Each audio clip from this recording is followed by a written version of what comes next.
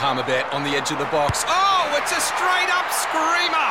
Download our app today and enjoy straight-up screamers this FIFA World Cup with great odds, great promos and same-game multi at Palmerbet. Gamble responsibly. For Gamblers' Help, call 1-800-858-858. For logbook servicing you can rely on, you need to make the right choice. You need trained professionals who are fully qualified to service your car according to manufacturer's specifications. For real peace of mind and a nationwide warranty, book in or book online at repcoservice.com. To your facial hairstyle with 10% off the King C Gillette range from Chemist Warehouse. And Kogan Mobile, New Zealand's cheapest unlimited prepaid plans. Visit koganmobile.co.nz. This is Izzy and Kempy for breakfast on SENZ.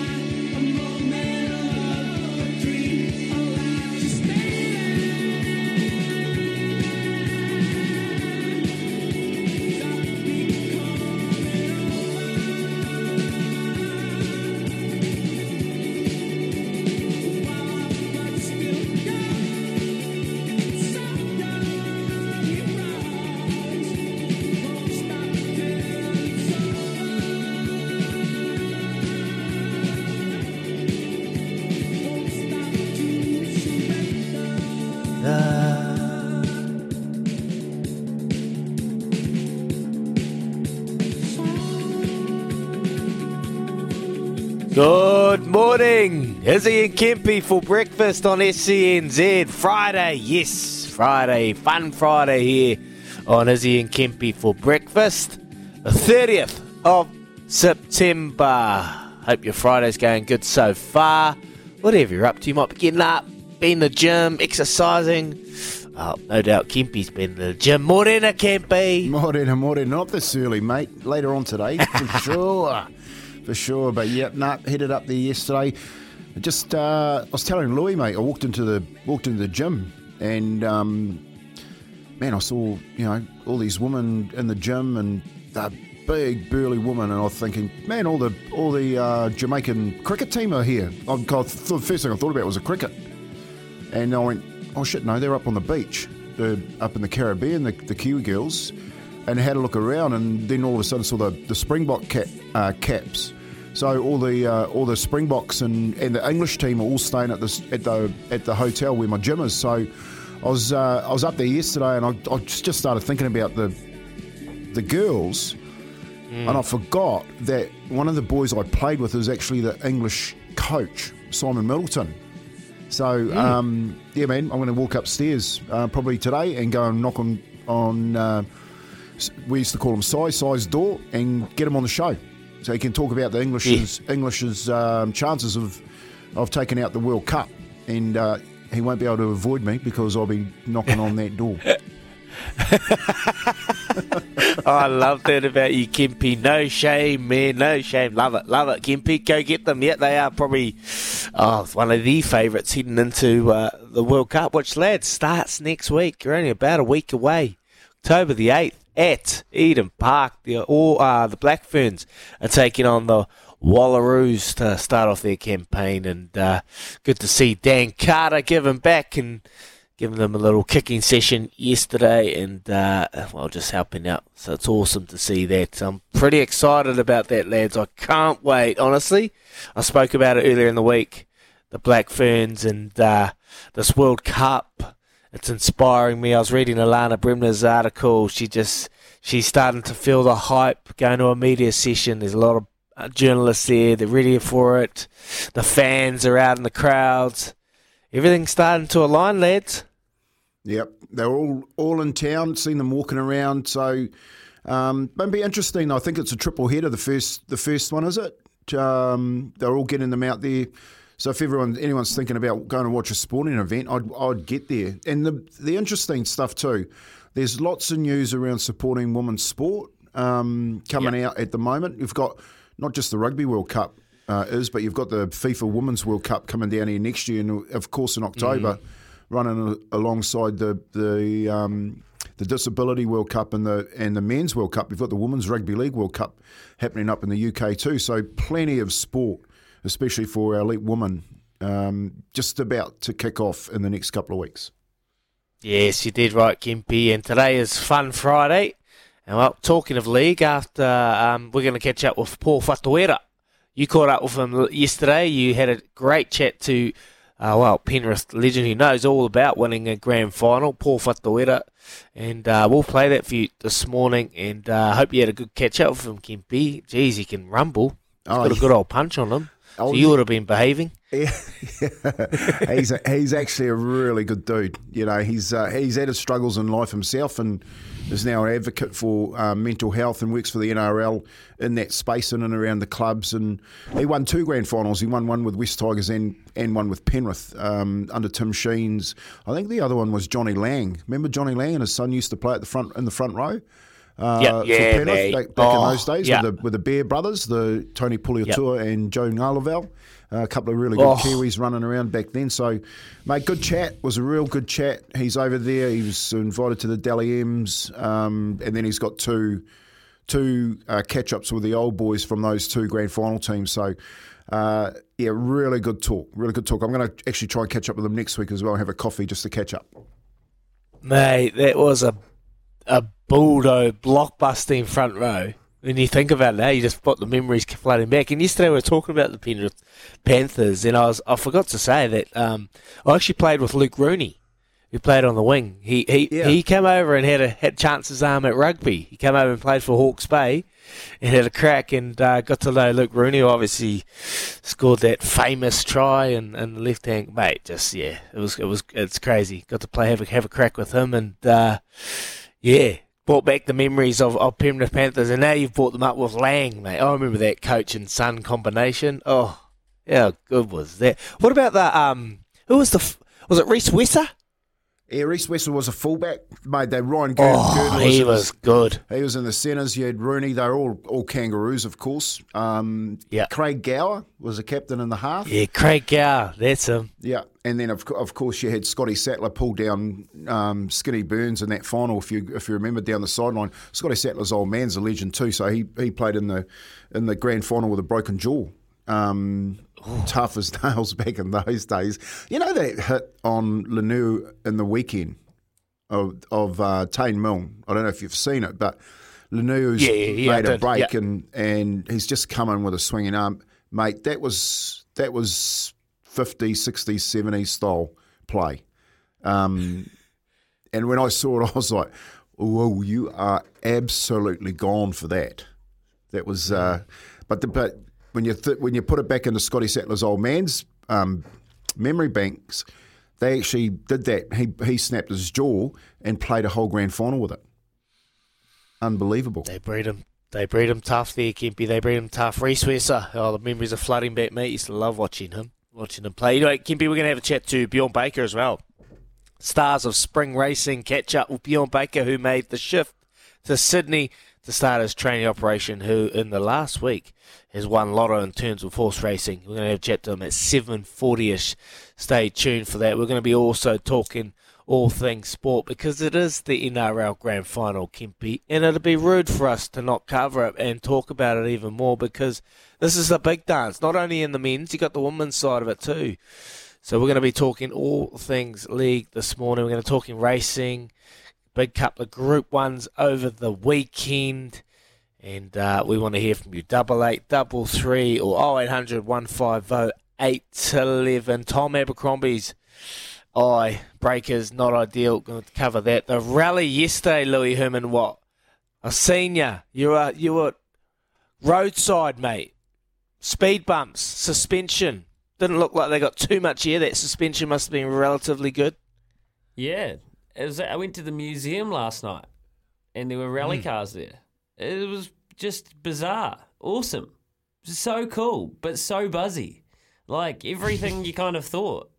It was crazy. Like it really was kind of just like a real, there was so much novelty factor about it. All of a sudden, you just heard this brap, brap, brap, and these cars were flying. And I tell you what, the biggest difference was the difference between the Formula 2 cars not the Formula 2 cars, the Rally 2 cars and the Rally 1 cars. So I think for perspective, the Rally 2 cars had 220 horsepower, where the one class cars had 500, and the noise difference and the pace difference off the mark. It's crazy, and they're just flying down, and it had just rained, so it was wet, and they were skidding, handbrake up, had to go around, do a donut twice, so they come down past the museum, 2 donuts around a kind of, I guess, a buoy in the middle, then kick it around, boost it around, come back up, 2 more donuts, do it again, then chicanes to finish. It was just, like, I know now I know that after hearing and going along yesterday, this is actually something they've done multiple rallies. They actually were doing this in the Domain in the 70s, in the 80s, in the 90s. I didn't know that. But there's actually a real history of rally car driving in the Auckland Domain, which still sounds just completely bonkers, even though I saw it in action. So well done to everyone organising it, and good on you if you got down there and saw it. And the rally rolls on today. So, you know, it all kind of struck me when I was standing there. Like, these are the best rally car drivers in the world, and Ott Tänak has taken the opening stage. Hayden Paddon was in the top 10, and that was in his Formula 2, Rally 2 car. So he didn't have one of the big puppies. He just drove a real good split. He was awesome. And he started it off. Saw Shane Van Gisbergen, Peter Ogier, Seb Ogier. Some of the big dogs of a rally car. So it was cool, and it was free. Just wandered on up. It was awesome for a Thursday. Man, I seen your Instagram. I was thinking maybe they're just showing off doing those little donuts, and then they took off again. So I didn't think it was part of the race. But mate, look like fun. Look like fun hearing the noise and seeing what it's all about. And Hayden Paddon's 10th at the moment, so hopefully he can continue. Mate, where do they go to next? Where's the next stage? I think today they are out the back of Raglan. Like, actually, I'm pretty sure it's where Te Ako's farm is, out towards, like west of Hamilton, Huntly area. But I'll have to just double check that. Because I know that obviously there's a lot of it going on at Jack's Ridge up above Auckland and around Auckland as well. But I'm pretty sure today they are heading into the Waikato. And, I mean, beautiful scenery all through there. It is the Waikato. So the famous Whanga Coast Road today. And that's where it gets serious. So it's stages ranging from 18 kilometres to 31 kilometres today. So it's proper rally car. They're back on the gravel. And the guy that's leading it, the young kid that can win it all this weekend, he's got the sweeping role. So that means he's going first and he's clearing the gravel off the road for everyone else, which is not necessarily where you want to be. So it creates opportunity for other drivers. The drama, all here in New Zealand. How good? The drama. All here in New Zealand. I never thought of it like that. Yeah, clear it out and give it a bit more of a less friction. Maybe get some more speed going. Kempi, if there's an opportunity, you're going to go along and have a little watch. Mate, I'd love to have a drive. I've seen them. Mate, seen them speed over. I thought the speed humps were a bit of a problem, but they went over them as if they weren't even there, mate. When you're looking at all the footage. Good for New Zealand. Good for local economy. You know, having all those people up there. It was packed up to the Domain. Good on them. Good on them bringing it down here. It's been a while since I've had it here, and I'm pretty sure they'll be pretty happy with the turnout last night. Hey, one thing I didn't talk about is we spoke about it with the NRL, Nico Hines picking up the Dally M. But we had a Kiwi actually pick up the Women's Dally M Award in Racing McGregor, the halfback out of Sydney City, Kiwi Fern, and as a Kiwi. So just big congratulations to Racing for picking up that gong, because, man, I'll tell you what, there is some real good players in that competition right across the board. You know, there's a couple of really good centres. There's a good young 17-year-old halfback out of Newcastle that is being called the female Joey Johns, and of course there's a number of Australian players too that are real good fullback for St George, centre out of Sydney City. But for a Kiwi to pick that award up, unbelievable, because there was talk years ago that Kiwis would never ever win that award in the men's realm. But you know, we had Roger win it. Gary Freeman back in the day won one. But yeah, they've been few and far between. But you know, to get that. that award so early on in the NRLW's career, I think is a real massive accolade for young Reece McGregor. Just want to show a big shout out to her. Yeah, like that, Uncle. Hey, like it's great. You know, women's sports it's getting a lot of publicity at the moment for all the good reasons. I'm actually loving it. I watched one of the games, actually, the Broncos taking on the Dragons, and it was that last-minute field goal in overtime, and it was outstanding. What a kick that was. And I was just sitting there going, man, this is actually good league to watch. Really enjoyed it. So well done, Reece McGregor, and obviously hopefully can go forward and get the job done for the Kiwi Ferns. Louis, I know you got a big question for us, brother. Can't wait question of the day. Yeah, I do. And it's actually rugby league dependent as well. We've been running sweepstakes. And do you know what? I've absolutely loved it. I've loved the sweepstakes we've been running. How are them apples? Yeah. Because it's always good to see how far off all the guesses are. Looking back, this person thought they were going to win by 30. Well, the other team won by 20. So it's good, and especially when you've got a big game. So, NRL Grand Final, Para, Penrith, Clive Churchill. Who's it going to be? Who is your man of the match of the Grand Final? And who is the winning team in margin? Come through. I'm sure we've got a $50 TAB bonus bet lying around. I swear we must have one extra. I don't have any. Yeah, let's do it. Yeah, we've got a $50 TAB you do, bonus mate, bet. You do. Paul and Marty find it. Yeah, we've got one lying around. We'll hook you with a $50 TAB bonus bet on Monday if you come through. So you need the correct Clive Churchill winner, and then closest score as well. Who is it? And Kempy, you'll know the history. You don't win the Clive Churchill unless you win the game, right? Well, yeah, that's exactly right. So, mate, there's some really juicy odds out if you're looking at having a little bit of a bet on the NRL this weekend. I thought Dylan Edwards was, at $8 is a real good bet for the Clive Churchill. Isaiah Yeo is obviously with Nathan Cleary one of the favourites, and you got Mitchell Moses over the other side. But Dylan Brown is worth a touch. There you go. Part of me wants to, my head is saying Penrith just can't get beat. But I remember a mate phoning me up and saying he's having a decent dig on the Australians in the 2008 World Cup final. And there was no way in the... And everyone thought this, no way in the world the Kiwis could win the 2008 final. And I said to him, mate, it's a final. We just don't bet on those games. And what happened? Billy Slater runs down the sideline, throws that pass on the inside, bounces back up into Benji's hands. Adam Blair runs through, scoops up a one hand.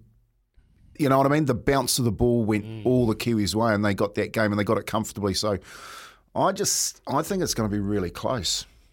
Real close. Well, you keep thinking about that then, and you give us your answer to the Clive Churchill and the score prediction. Come on, the other side of this. Izzy, you're not off the hook too. Your name's going down.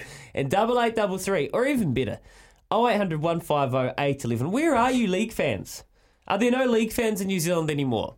If you'll turn your radios off, give us a call. Who wins how much? Clive Churchill, here with Chemist Warehouse. Great savings every day. Right, grand final weekend. Let's just cut straight to it. Who wins how much? Who's the best player on the park? Simple. Tony, yours. Morning, guys. Morning. Morning, Apples. Uncle, I've got a couple of things for you. What's that? Why are you sitting on the fence? Yesterday, you told me when I said I was going to back the Panthers to give my money back to you. Can you make a decision and pick a team and give us a score instead of sitting on the fence like somebody who doesn't know what they're talking about? Well, it is grand final week, Tony, so I'm just leaving it right till the end of the week, all right? Don't want to give it away too early. I like you a lot, but I'll tell you what. I'll tell you what's going to happen, right? Nathan Cleary will win the medal by a country mile. The Eels are going to play silly and try and crush him down and smother him, and that's going to kill their game. Cleary's too clever for that. And third, the Panthers are going to win 13 plus. Oh, yeah, well, let's see. What's your score? You got to remember. My Tony's score one. is 32-8. 32-8? You're going 20 plus. Wow, 32-8? That's a hiding. That's a... Kempy, you gotta remember he won the $50 TAB bonus bet the other day, and he come out and said he's going to put it on Panthers 13 plus. Of course he's going 13 plus. He's on one, Tony. He's on one, Tony, isn't he? What about Joe from Gizzy? He'll be on one too. Morning, Joe. Morning, boys. Louis, him and White don't swearing when he's saying there's no league fans left in this country, mate. I'll lean down this phone and slap you, Louis. I was just seeing if you're awake, Joe. Just seeing if you're awake, brother. I'm always right here, brother. I'm always right here. I think it's going to be a bit tighter than that. You know, make 20-odd points. I think Parramatta are going to come to play, and the forwards will sort each other out, and Parra got a little bit lucky in their game, in their semi. A couple of forward passes there, and a couple of coming through the front door. They won't come through the front door of the Panthers, but I think it'll be tight, and I think there'll be a couple of genius touches from both sides, and we'll have Cleary with the man of the match, and I think probably 8 to 10 points will be it. I think they'll be so up for it. And you might just see Penrith go away with it at the end, I think, just with their depth and the way they play. I mean, Cara beaten them twice, and then Penrith got up against them in the first round of the playoffs and put them away. But I think it's just going to be an outstanding day. And no one really blows anybody out by 20 or 30 points in a final. You got the two best sides who deserve to be there. And I think when you look at Papali'i, you know, the matches on the edges. You got Papali'i on one edge, you got Kikau on one edge, you got Lane coming through that front door, and then you've got our man Fisher Harris. I don't think it's just going to be a sit back, gentlemen, put the feet up and just watch it. I think it'll be a great game of footy. Tend to agree, Joe. Nice matchup. Nice matchups, Joe. You're dead right. Front row matchup, back row height and strength, and Lane and Kikau, loose forwards. You know, Nathan Brown's back on the bench first game in months, and he's just the absolute Campo of the Warriors type player. No, I sort of tend to agree. I think it's whoever hangs in it the longest. You know, and the big question is, does Parra get stage fright? Because you know the Panthers aren't. Their third time to the big dance in a row. They know what it takes to win one, and they've lost one too, which really hurts. Right. Kempy, you're probably going to have to give us a score prediction, otherwise Tony's going to come back down. No, I am going to give you. I am going to go. I actually think $15 for a drop goal in the first half is going to make it an even number. So I'm going to go 27-25. I think there'll be two drop goals from both sides. To who? To Penrith. 27-25 Penrith. 27-25 to Penrith. Got it. That could change. It always felt like you gave a score prediction, then you decided which team was going to win. Oh, mate, yeah. Oh, you know, my head's going, come on, Parra. My heart's going, come on, Parra, but my head's going, Penrith's to lose, mate. Oh, geez, they got to play bad. 27-25. All right, it's down favourite. Love it. What do you think? 0800 150 811. Izzy, you stop laughing. The Parra fans will be happy, Izzy. You're not off the hook, Daggy. You're off after this. Here's the news with Karen. Yeah, Kaz Dog in the house today, thanks to Kubota, together with Shaping and Building New Zealand. So what you want? One bourbon, one scotch, one beer. Well, I ain't seen my baby since I don't know when. I've been drinking bourbon, whiskey, scotch and gin. Gonna get high, man, I'm gonna get loose. Need me a triple shot of that juice. Gonna get drunk, don't you have no fear. SENZ 25 away from 7. Plenty whiskies, bourbons, beers, probably around the traps this weekend with grand final weekend coming up. At Bunnings Trade, helping business is our trade.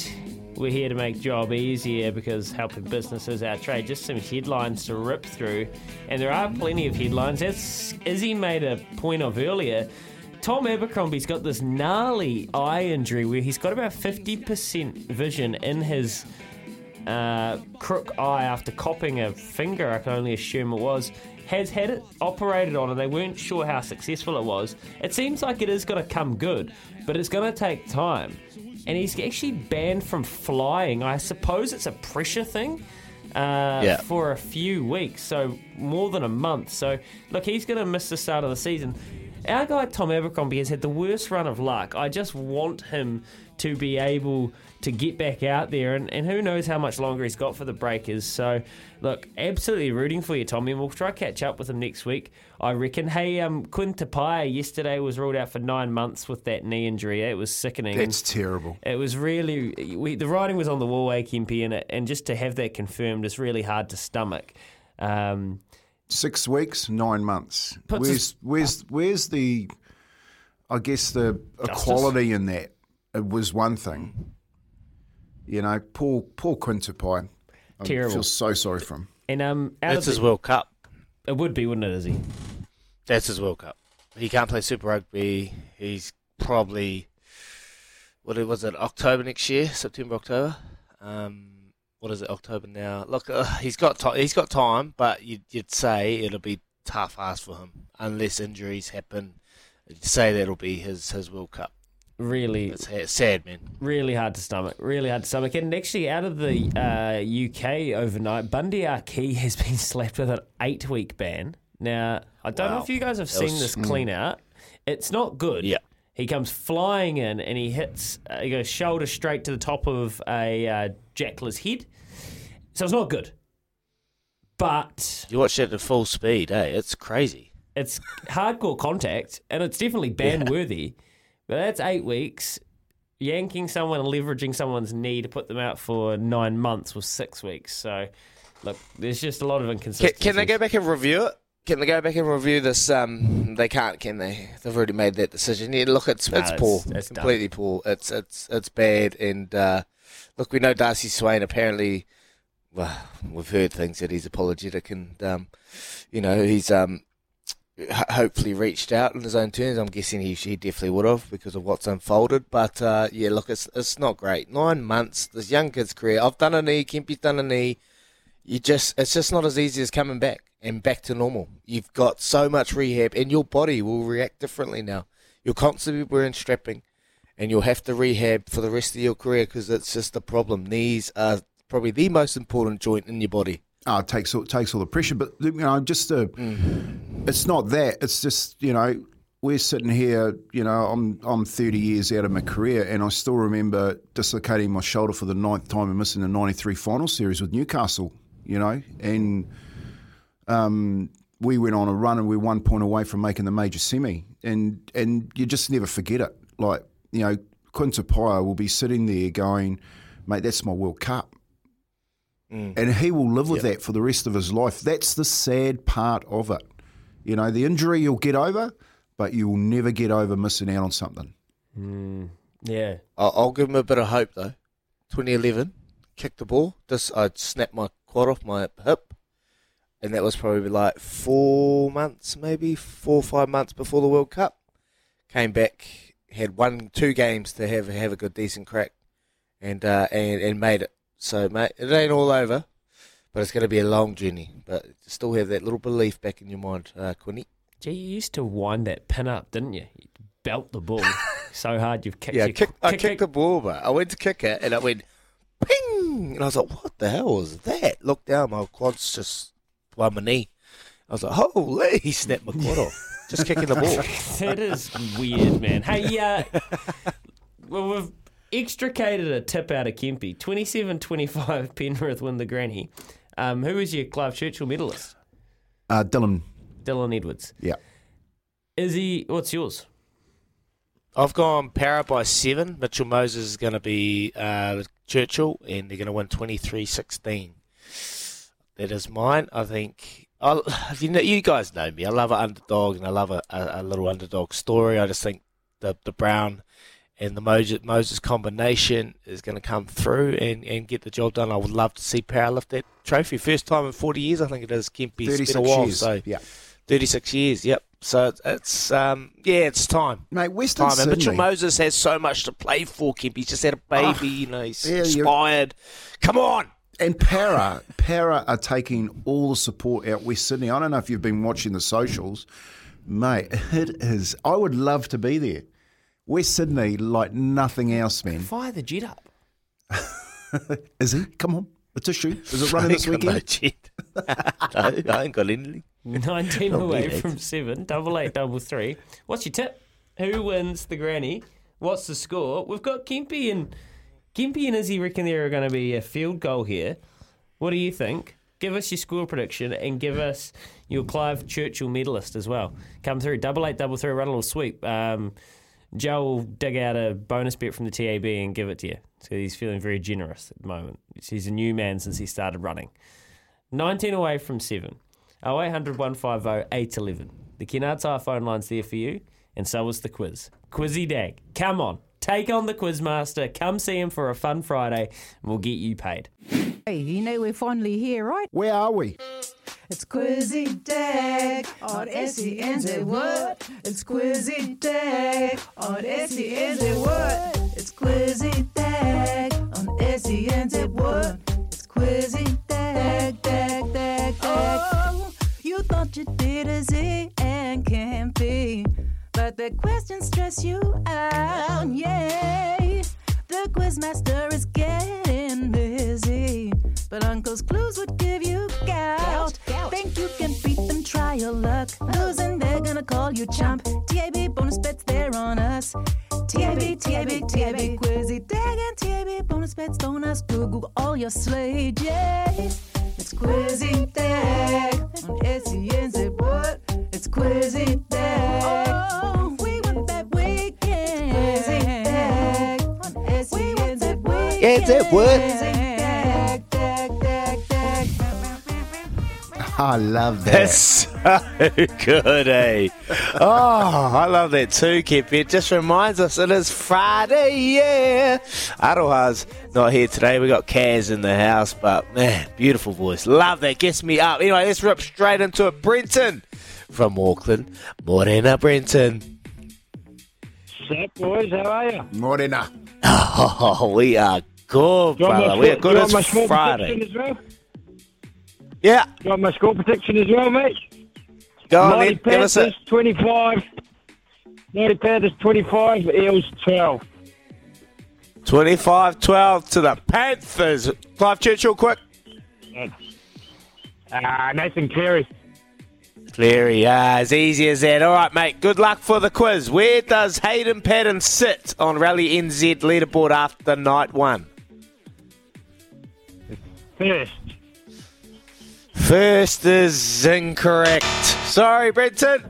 Have a good day, brother. We're going to go to Jade from Hamilton. Morning, brothers. How are we? We are good. How are you, bruv? Not too bad, brother. I'm not too bad. Yes, We're good. That's the one. That's good, bud. Where does Hayden Paddon sit on Rally New Zealand leaderboard after night 1? Uncle must have a clue there. Hugo Porter. Hugo Porter. Kemp.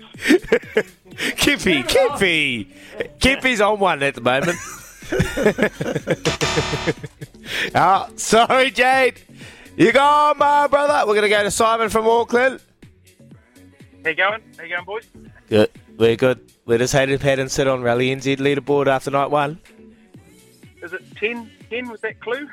He was a 10, Yep. wasn't Yeah, he was a 10 and it is 10th. He's in 10th position at the moment. Question number 2, well done.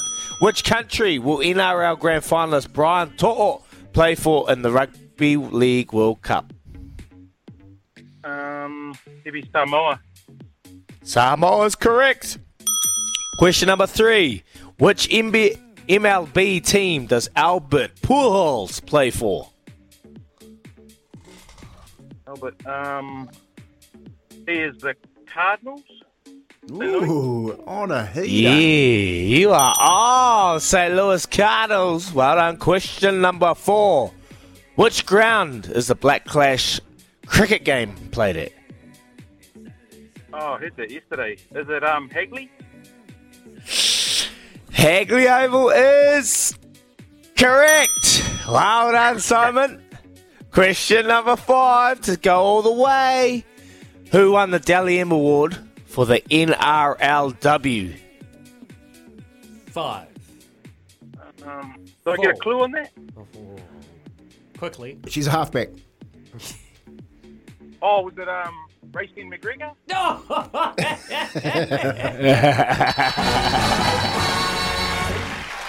Racine McGregor. Let's go. Well done, Simon. Cheers, mate. Thank you. Very sharp. Hey, Awesome. Simon, actually, while you're on the line, you just ran that quiz, so here's a bonus question for you and everybody out there. It's from Carlos in Christchurch on 8833. Morning team, question for you all. Who was the last Clive Churchill winner that was in the losing team? Clue, this person featured in this final series. You want to take the first guess, Simon?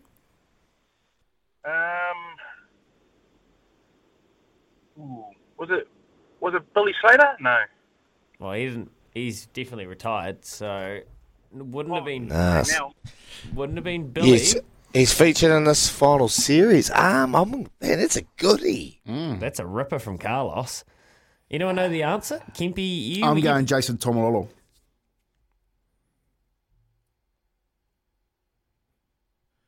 It's a good one. What year did they lose for the granny? They lost before they won it. The year before they won it, they lost. That's right. Yeah, the young bull, Jason Tomalolo. Okay, interesting. That's Kempy's guess. Carlos, as you have a think, we'll get yours on the other side. 8833 if you know the answer to that. Little bonus question from Carlos in Christchurch. Maybe we get Carlos to do the quizzes for us. Outsource them. 7 away from 7 this morning. Yeah, that was a bit easy, eh? Yeah, okay. Carlos has tried to throw a curly one at us, and it's almost like the age-old Jerry West question in the NBA. The logo, you know, you lose the NBA Finals, but you win the Finals MVP. Really doesn't happen. Only ever happened once. Well, in the NRL, I don't know how many times it's happened, but Izzy, have you worked out the last one?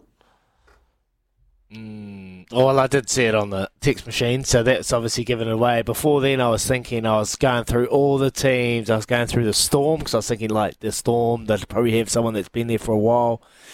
Couldn't get anyone. And then Jason Taumalola was the obvious one, but then obviously the text machines come through and given it away. But no, I had no idea, bro. Had absolutely no idea. Jack White. It was from Canberra. Dead right. I remember Jack that too, because White. there was a little bit of... There's always controversy around that. I remember Darren Lockyer picking up an award when the Kiwis beat him. Like at halftime, they had the game, and the selectors had selected Darren Lockyer at halftime and started engraving, and they got beaten by the Kiwis. It was just it was outrageous. But yeah, man, I don't know. I'm always it should come from the winning team. Oh, I think so too. Like I just think by principle, and you can't. Yeah, you know, you can have the game of your life, but unfortunately, if it's a losing effort, that's just what it is. And like that, and I just think there's got to be a respect level with giving those awards out. They go down in history. The Clive Churchill was a historic award, and to win the game, I think to win it, you have to reflect that by winning the game. Carlos, how many times has it happened in the history of the NRL or rugby league? How many times? Because I know in the NBA, I think it is just the once that Jerry West is the only guy that's done it. So. Let us know on 8833. Very curious. And Izzy, very elegant. She's not getting a start in the arc. Very disappointed in that, Louis. Very elegant. No, not getting a start. So we're going to cross over to France. Andrew Hawkins is going to come on and talk to us about this crazy situation that has unfolded. Who's in the right? Who's in the wrong? We'll hear from it here. Here's Karen with the news for Kubota. Together we're shaping and building New Zealand.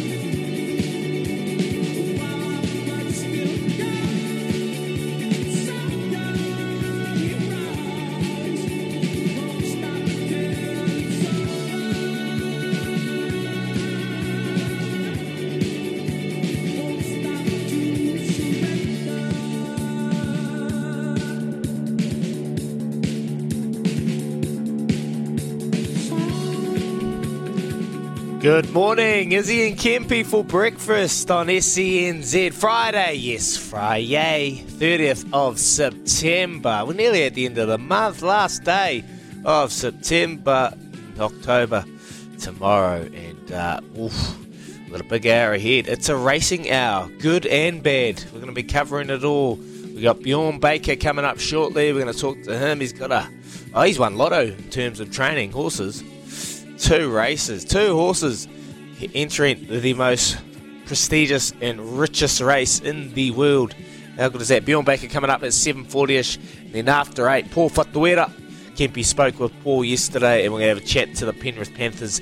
Grand final medalist after 8 o'clock, and we'll play that for you. So I'm looking forward to hearing that one. Kempy going to read a few messages regarding the NRL Grand Final. Penrith 22-14. Cleary, Clive Churchill medal. That is from Troy. Another one here from Reese quickly. Panthers 34-10. Brian To'o. Churchill medal winner with 4 tries. How good is that, eh? Ooh, keep those coming. 8833. Right now, we're going to talk some horse racing. Well, there hasn't been a more controversial story in global horse racing this week, this year, hell, maybe this decade. Very Elegant, 11-time Group 1 Caulfield and Melbourne Cup winning champion mare, barred from a start in one of the world's pin-up races, the Prix d'Arc de Triomphe. How did we get here?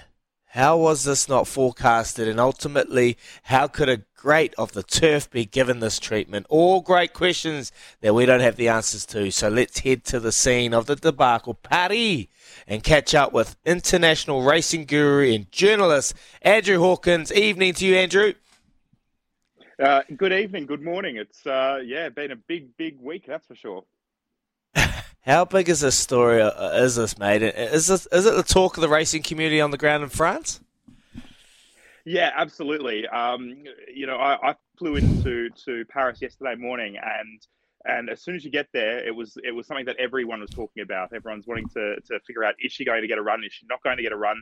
The general consensus yesterday morning was that she wouldn't get a run, and at that point, the connections of Very Elegant had to pay a late entry fee because she wasn't in the original entries, which were taken back in May. And in the end, they decided not to pay the late entry fee. She would have been refunded that fee if she didn't get a start. But both the trainer, Francis-Henri Graffard, and the owners, led by Brace Sokolsky, decided, instead they'll run in a different race at Longchamp this weekend and save that late entry fee because it just didn't look like she was going to get a run. And the final field's been declared overnight your time during the day here, and she wouldn't have got a start. So it's quite a sensation. It's quite an extraordinary story, and I don't think anyone could have forecast that this would happen. Andrew, talk us through the reasoning around that. You've got a horse in this race that's only won a Group 2 in a 6-horse field, and you got Very Elegant that's won 11 Group 1s. Is the French racing in danger, having a massive dent put in its reputation because of leaving Very Elegant out? I think on the world stage, there's no doubt that if you can't perform to that level and then not get if you can't get a start having performed to that level, then there's always going to be that danger of ridicule coming your way. And to be fair, that's coming from a number of different directions, not just from Australia and New Zealand. I think a lot of people around the world are seeing this and going, how can a horse... there is always talk that Australia and New Zealand, that they have too many Group 1 races compared to other places around the world. But it's not like she was winning nothing Group 1 races. She's won the Caulfield Cup, the Melbourne Cup.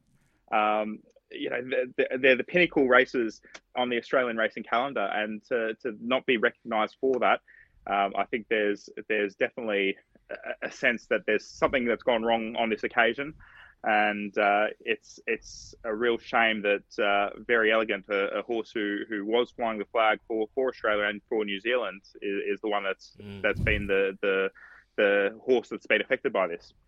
Yeah, well, it used to be an Australian-run Melbourne Cup, but now it's totally international. So I don't know what the reasoning is around that, saying that it's down here in Australia and it's a New Zealand horse. They will come down here, as you know, try and win that Melbourne Cup. But at the heart of it, Do you think that the rating of the French handicapper has given her that 113 is a reflective of where she is at her career at the moment? Look, it probably is, to be fair. She isn't the same mare that she was last year, or she hasn't been this year. But again, there's reasons for that. I think if you look at the Sydney autumn that she came through, it was very, very wet in Sydney. I'm based in Sydney, and I haven't seen rain throughout the autumn there like that in a long, long time. So I think that while she does like it wet, it probably got too wet for her later in the autumn, and so she struggled in a couple of runs there. Then she had to make that trip over to France. She ran in a race first up in France where they went very, very slowly. She was at the back of the field, struggled to make ground, but no horse would have made ground from where she was. And then last time out, she led, which is something she's never done before. So, look, while it's probably a fair rating, there's also been mitigating circumstances to that rating. And again, really, should it matter if you've got this CV behind you? Why should you need to be able to be performing at your best? I think that's one thing that they do tend to criticise people about with the Melbourne Cup, is that sometimes it takes into account old form. But at least a horse that had won the Melbourne Cup last year, or a horse that had won the Prix de l'Arc de Triomphe last year, wouldn't miss out on a run in a Melbourne Cup. So, on the flip side then, is this a real dent to the rep of Australia racing that her Group 1s aren't being respected globally, including the Melbourne Cup? Yeah, look, I think so. I think it's fair to say that I think it's not necessarily a dent to the reputation this happening, but I think it's a dent. I think it shows how Australian racing is viewed by many people abroad. I think there's a view that Australia's best horses aren't at that level abroad. It's one of those things that I think there's a lot of parochialism in racing, as there are in a lot of sports. But I think in racing in particular, you go to the United States and they think that American racing is far and away the best. The UK thinks that UK is far and away the best. The only place where I think that I've found that there's probably less parochialism is probably the place that deserves it the most, which is Japan. And so it's a factor that for many over here, it's highlighting to them that Australian racing isn't as good as what we may think it is, and I don't think that's fair, and I think that rightly people can probably go, there's something wrong with that perception. Andrew, there is definitely something wrong going there. Kempy, sorry, there's definitely something wrong there when Nature Strip heads up there and smokes them. So, I can't believe it. Can't believe it. Go, Kempy. Sorry. No, that's okay. Hey, just talk a little bit about this racing style and the way that Very Elegant has run over there. Do you think that's probably been against her, how they've stacked them up and raced really quickly over that last 600, as they do in the Arc when you watch it? Or is it just the grounds haven't really suited her? What do you think, Andrew, has been her main deterrent? I think it has been the way these races have been run, has been that downfall, especially that first run. You actually can look at the splits she's run late in that first up run, and she's actually run tremendously well. But because it looks bad on paper, and I mean the handicapper gave her a poor mark for that. That's one of those things that has made her look potentially not as good as what we know she is. Second up, again, it was always going to be a slowly run race. So Christophe Soumillon decided to take the bull by the horns and go to the lead. I think she ran well there. The horse that won is a horse called Iracine, who I know a lot of Australians have been trying to buy because they're convinced he'd win a Melbourne Cup.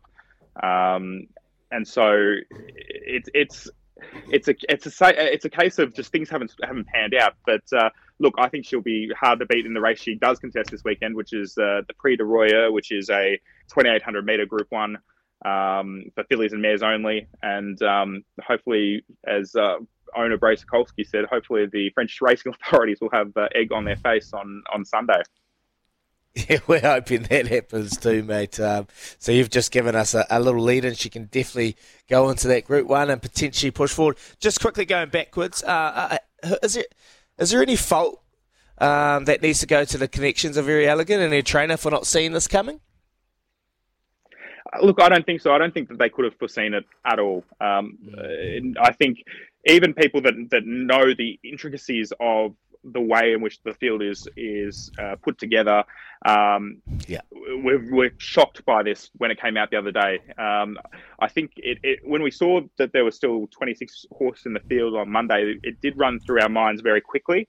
I wonder where she'll be in the ballot, but I don't think that we could have expected that some of those horses down the bottom, horses like Al Hakim, would be ahead of her. There was no logical thought pattern there that could be a case. So I don't think that they could have expected that she'd be treated so poorly. I think that they rightly would have thought that her Caulfield and Melbourne Cup wins would count for something, but obviously not. Hey, Andrew, what about the value of Very Elegant? Like, there was talk that after she won the Melbourne Cup that she should be left down here, not taken up overseas. Do you think this has affected the value of Very Elegant going forward? It's a good question, and it's hard to know. I think that certainly there'll still be interest in her, and I think that someone like Japanese breeder Katsumi Yoshida, who is a big buyer of these mares abroad, he'd still pay whatever price he had to be able to get her. So I think there'd still be interest in her. I think that if she was able to get that Group 1 win in Europe, I think that would only enhance her value. It doesn't matter if it's an Arc or a Prix de Royeur. And it could actually be a good thing for her value if she that she missed the Arc and missed running, 4th, 5th, 6th in an Arc and goes on to win a Group 1 in Europe. That might actually enhance her value. So it could actually end up being a good thing for Connections. But that's also obviously not the sporting answer either, and not what they had hoped to achieve. Andrew, you've been fantastic, mate. Louis here, and this is why we got you on. I knew you'd have all of the answers for us. Mate, just before we let you go, back home, if I've got this right, you've got an interest in Durston, right, in the Metro? Talk to us about your own journey in racing, and let's be honest, if Durston gets a good enough track, does he just win? Oh, it's been really exciting being with Durston the last month or so. I was at Randwick. He ran last in a Group 3 there at the end of August, and I was desolate because I knew how good he was.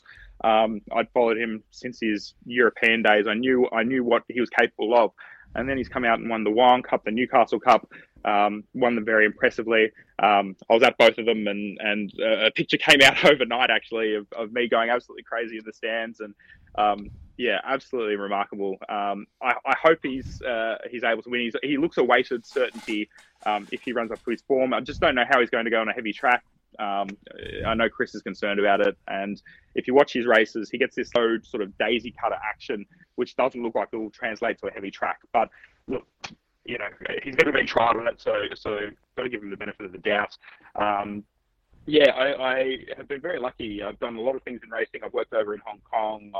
I've worked on television in Australia. I do some work with Highclere Australia, which is the owners of Durston, and they also have Great House going around in the Turnbull Stakes as well. So potentially, if we're lucky, we might have 2 Caulfield Cup and 2 Melbourne Cup runners, and that will be something on the heart, that's for sure. Oh, how good would that be, mate? I've just entered my horse journey, and I can understand it's a hell of a thrill. Not that I've got anywhere near winning, but mate, well done, and all the best going forward. Andrew Hawkins coming on and talking to us about all things Very Elegant. We appreciate your insights, and thanks so much, mate. We'll hopefully get you back on soon. Cheers, guys. Have a good morning. There he is, Andrew Hawkins out of France, talking all things Very Elegant. I've just had my coffee delivered. Thank you, family. Love you. Hope you're all right. And, man, great to chat. Great to get a real understanding of what's going on. And really fascinating to think that the North, a bit like the rugby union situation, totally. The North v. the South, so much separation and just it's quite shocking to actually think that the Melbourne Cup and the Caulfield Cup doesn't have any respect that it probably deserves. And the Group 1s, there's too many of them. What do you mean there's too many? There's probably not enough of them. Well, there's a bit of hypocrisy. Seriously, because the Melbourne Cup now is truly international. The Aussies can't get horses in there.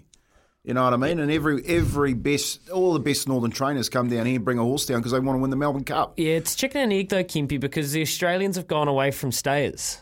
And New Zealand stayers, back in the day, we'd be able to turn up with 5, 6, 7, 8, 9, 10 horses, but we don't produce good enough stayers anymore to be able to flood them with that numbers. And there's so many different ways to spin it, but I think what Andrew is pointing out is every racing jurisdiction, barring Japan, is very insular, and they all think that they're the best at what they do.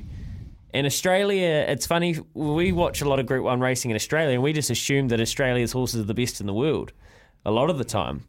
Well, Natureship's the best sprinter in the world, but, you know, if you're sending Animo up to the Arc this weekend, a lot of people would say he wouldn't run top half of the field. And, you know, that, like, fair or not, it's I guess the only way you ever find out is when you send the horses and you line them up with each other. And then you've got horses in America like Flightline, and that they are he's the highest rated horse in the world. He's higher rated than Baid at the moment. So there are so many different jurisdictions, and trying to stack them up and then trying to respect what they do well is really, really tough. But as Andrew pointed out, it's not good. Get the best from the best. It's not good for the Get global the best, game. Well, you can't have for me, you can't have a Group 2 winner in a 6-horse race. No. If you're a purist and you want to watch the best horse, and you've got a Group 11 Group 1 winner sitting on the outside saying he can't make the race, like that's not what people want to see. But you're talking about the best against the best. Well, you're talking about how the betting's been set up. You know, it's a different race. It's a 20-horse betting race, and the handicappers have done it this way, and it's worked. But when you're saying Very Elegant and we're down this end and we want to support the Arc de Triomphe, you just go, well, mate, what a joke. What a joke. You can't be a Melbourne Cup winner and not get a start. If you're at 11 Group 1s, it's an interesting question, though, because every Group 1 is an equal, and I think that's what we're learning. Like, look at the Arrowfield stud plate tomorrow. No offence. Seriously, no offence. I don't want this to be like I'm potting New Zealand racing. So when Just Ask Me wins a Livermore, what are you going to say? Well, the Group 1's a Group 1. I don't care if he. That's right. If he wins it, and who's in it? It's a Group 1. It's a Group 1. It is, and that's right. And you can't take that away from Connections. But at the same time, the Arc is a Group 1, and we know you're talking about something else. Then you're going to call them something. Who Just Asked Me? No. The French. Oh, no, yeah. No, well, that handicap is a prick, let's be honest. 22 minutes past 7 this morning. Raises a lot of interesting questions about the state of global racing, but that was fascinating, boys. Love that from Andrew Hawkins. He was very good. He's sharp operator, isn't he? So good to talk to someone that actually that knows exactly what's going on. Yeah. You know, and we've been talking about Very Elegant all week to get him on. Gravy. Good get, Louis. Very good get. Yeah, 23 minutes past 7. Kempy, you're winding up off the back fence. You're just starting. I'll tell you what. I am going to really come off it hard today. Give it to me. Get off that fence, Kempy. Listen up, Apples. This one's for you. There's got to be an investigation into this.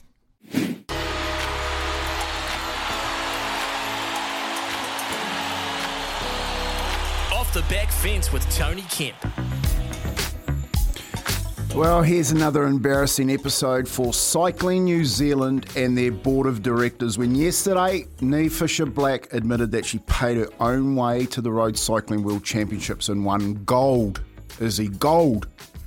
Niamh Fisher-Black had to weigh up whether it was worth a huge investment to compete at the Road Cycling World Championships after being told by Cycling New Zealand she would have to pay her own way to get there.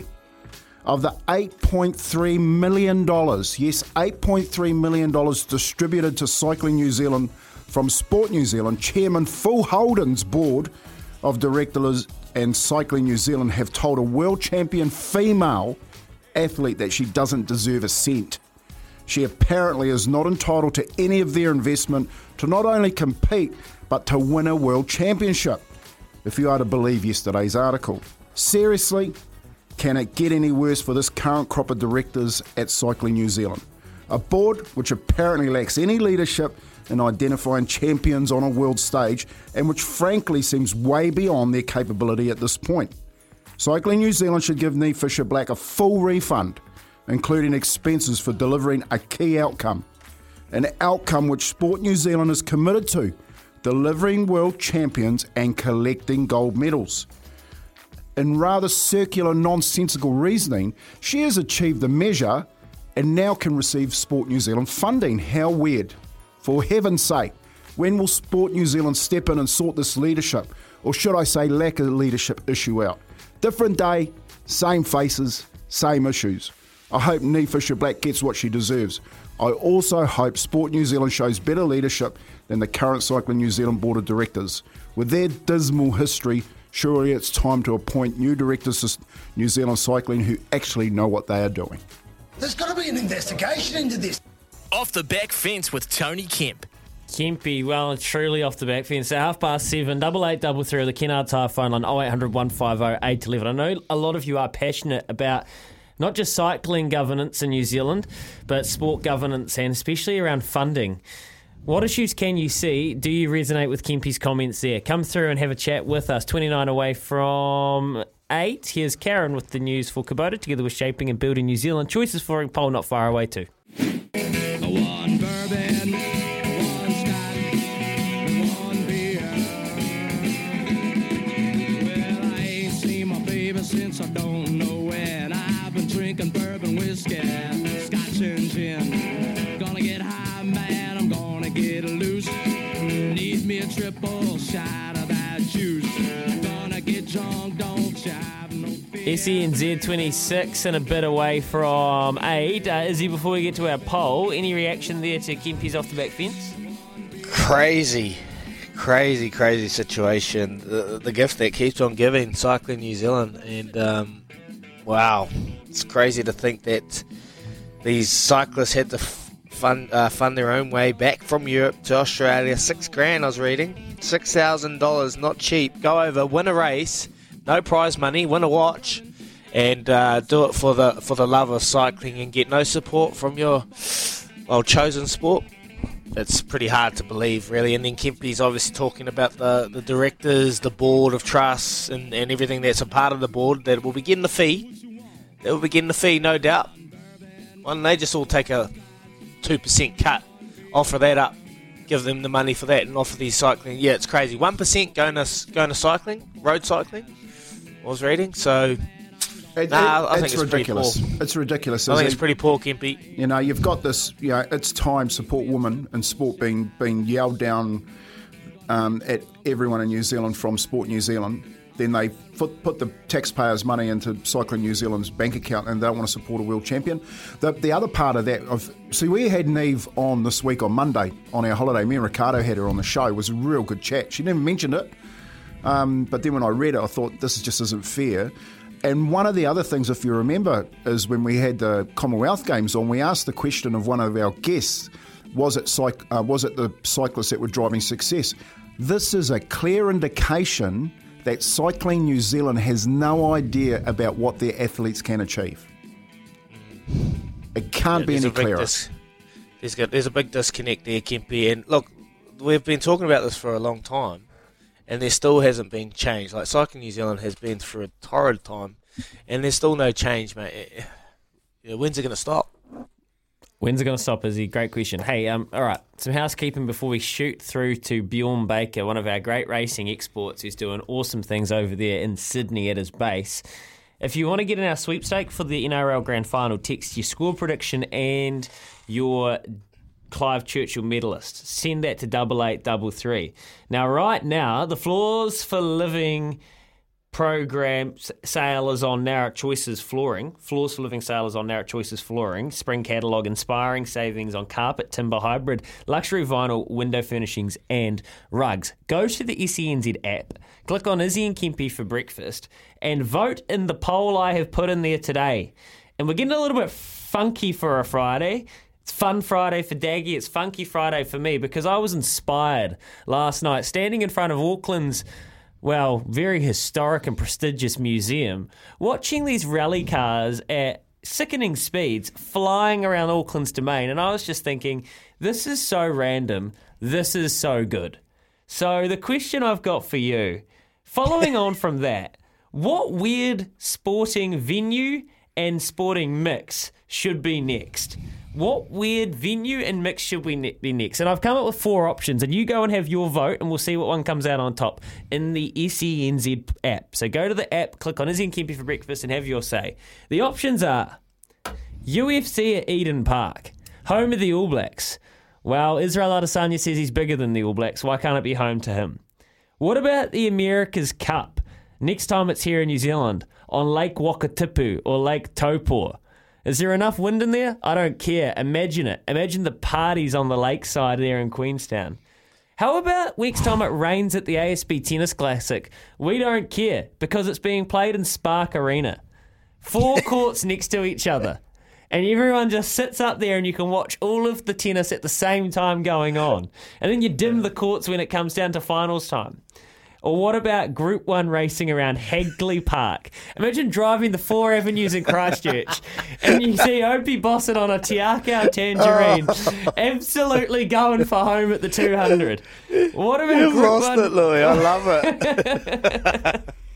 Group 1. That last one, you've really lost it. It's so good. Have I lost it? I might have lost it. What weird sporting venue and mix do we need next? Rally in the Auckland Domain. I saw it with my own eyes. Is it UFC at Eden Park? Is it America's Cup sailing in one of our Great Lakes? Is it ASB Tennis Classic at Spark Arena? Or is it Group 1 racing in Hagley Park? Very quickly, what's your instinct, boys? I'm going to Hagley Park. 100%. Hagley Park. Yeah, I think that's the most weirdest one, so I'm going to go Hagley Park too. UFC's doable. America's Cup, I don't know, because boats react differently in freshwater, so I don't know how that will be, they'll take to that. And ASB Tennis Classic, that could definitely happen at Spark Arena. Hagley Oval Group 1 never happened ever, so I'm going to take that one. Just cruising around the outside of the cricket pavilion. Why not, mate? What about on the boundary ropes in the cricket pavilion? Go to the app, have your say. Have I lost the plot? Have your say. SENZ, it is 21 minutes away from 8. I tell you, a bloke who's lost the plot is Bjorn Baker. Very good. Many a time. He's up after this. We've seen and heard champions make history year in, year out on the biggest racing stages. These are the many stars of spring. Yes, he's eccentric, he's electric, and the big Kiwi bred knows how to train a winner. Bjorn Baker's gone from strength to strength since setting up his operation in Sydney, and he knows springtime is where the winning champagne tastes best. This week, his star sprinter Overpass secured his ticket into the world's richest race, the Everest. Under 24 hours later, his mare on the rise, Shades of Rose, was offered her ticket too. 2 runners in the most hyped sprint in the world, not bad. Overpass lineups this weekend on his journey to the mountain top. We've got the great man Bjorn on the line to get the mail. Morena, Bjorn. Morning, guys. Great to be on. Hey, great to have you on, champion. Your first run in the Everest, then your second just like that. Bang, bang. How cool is that for your team, brother? Yeah, awesome. So we are very happy, and now it's a big race, and it's really set Sydney alight since it's been introduced. So it's 5 years. It's a young crowd, a great atmosphere on the day. So now looking forward to it, and obviously the money might help a little bit too. Mate, we've seen you enjoy some of that atmosphere at the races. We love it. How good are these sprinters we have knocking around at the moment? Yeah, well, obviously the number one, which you may well know, of course, Hillary conquered the Everest, and Waller's already conquered it a couple of times. Of course, Foxton bred, and Nature Strip's the obvious one. Steve Hanson's got a share in him. He's the best sprinter in the world. He went to the UK and he smashed them over there, and he was very good a couple of weeks ago. So he's not running this weekend, so that definitely gives us a chance. But he's the one that we've got to get to on Everest Day. So it's a tough ask, but I've got 2 promising sprinters in there. They're young. If it's not this year, maybe it can be next year. If you're going to get Nature Strip, how does it all pan out, mate? How does it all pan out on the day for you, Bjorn? Yeah, and that's the big one. We've got to find a length or two. I thought the other day he had the perfect run, and we had to do a little bit of work. So he only bet us probably a length. So we're in the ballpark. So we're going to have a good run tomorrow, and then hopefully a couple of weeks into it. But a lot of it comes down to tactics and just where we draw and try and get an advantage. One thing, Nature Strip can be a touch slow out of the gate, so if he draws an inside gate in the Everest, that may make him a touch vulnerable, and there's a little bit more speed probably than there has been in past years. So even my mare coming into it, Shades of Rose, she's won 7 of 9, and she's got really good tactical speed, so she might be able to cross him as well. So that could make it interesting. That's probably the one way he can be beaten. Oh, earlier on we had a chat to Andrew Hawkins, and he touched on, we were talking about Very Elegant. I just want to ask you about training. Have the tides changing? Have we gone away from training stayers and having a genuine stayer in the country? Or are we heading towards more sprinting over in types of breeding? Is that where you're heading at the moment?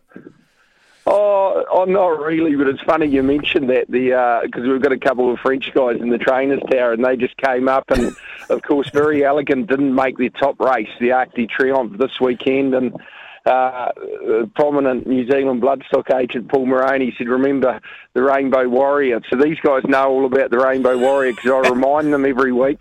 Otherwise they wouldn't know. They don't teach it in school in France, but very funny. And not really. Some really good staying races. I've actually got a French horse in the Metrop on Saturday. I think he's a chance. They've got plenty of rain at Randwick overnight. Just the prize money's so good here, and of course the Melbourne Cup, of course, is still a big race, and the New Zealand breeds continue to do really well, and particularly over distance. So we've got the big sales coming up next month. We'll get over there for the Ready to Runs, and then back there for January as well. Mate, you've got the Metropolitan Field, which is unbelievably strong by Sydney Group 1 standards. So is it Arapaho? Is that how you Arapaho, yeah. Arapaho have a genuine chance in the race? Yeah, I think he does. He's been up, but he's having a baker's dozen of runs. He's 13th up, so he's rock hard fit. He's done very well he was a bit of a weak backward Frenchman, as I say, a little bit volatile and temperamental, but he's going well. He's got a wide gate. He'll get back, and the wetter the better for him. He loves a wet track, and he's actually been running really good races. With big weights. He dropped substantially on Saturday, so he's not out of it. Well, you've got War Eternal getting in very light in the Epsom handicap. What's the case made for him? Well, the case made for him is the wetter the better and the tougher the better. Of course, he's a Cambridge stud horse, and we're just hoping it turns into a battle of attrition.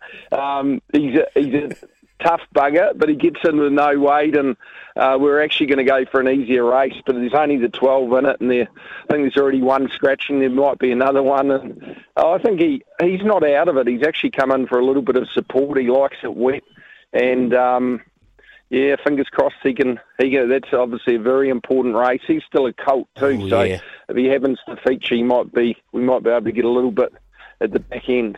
Yeah, mate, just before we let you go, what's your best bet, place or wind, this weekend for the punters listening in? Overpass, win. Easy. There you go. Oh, like that.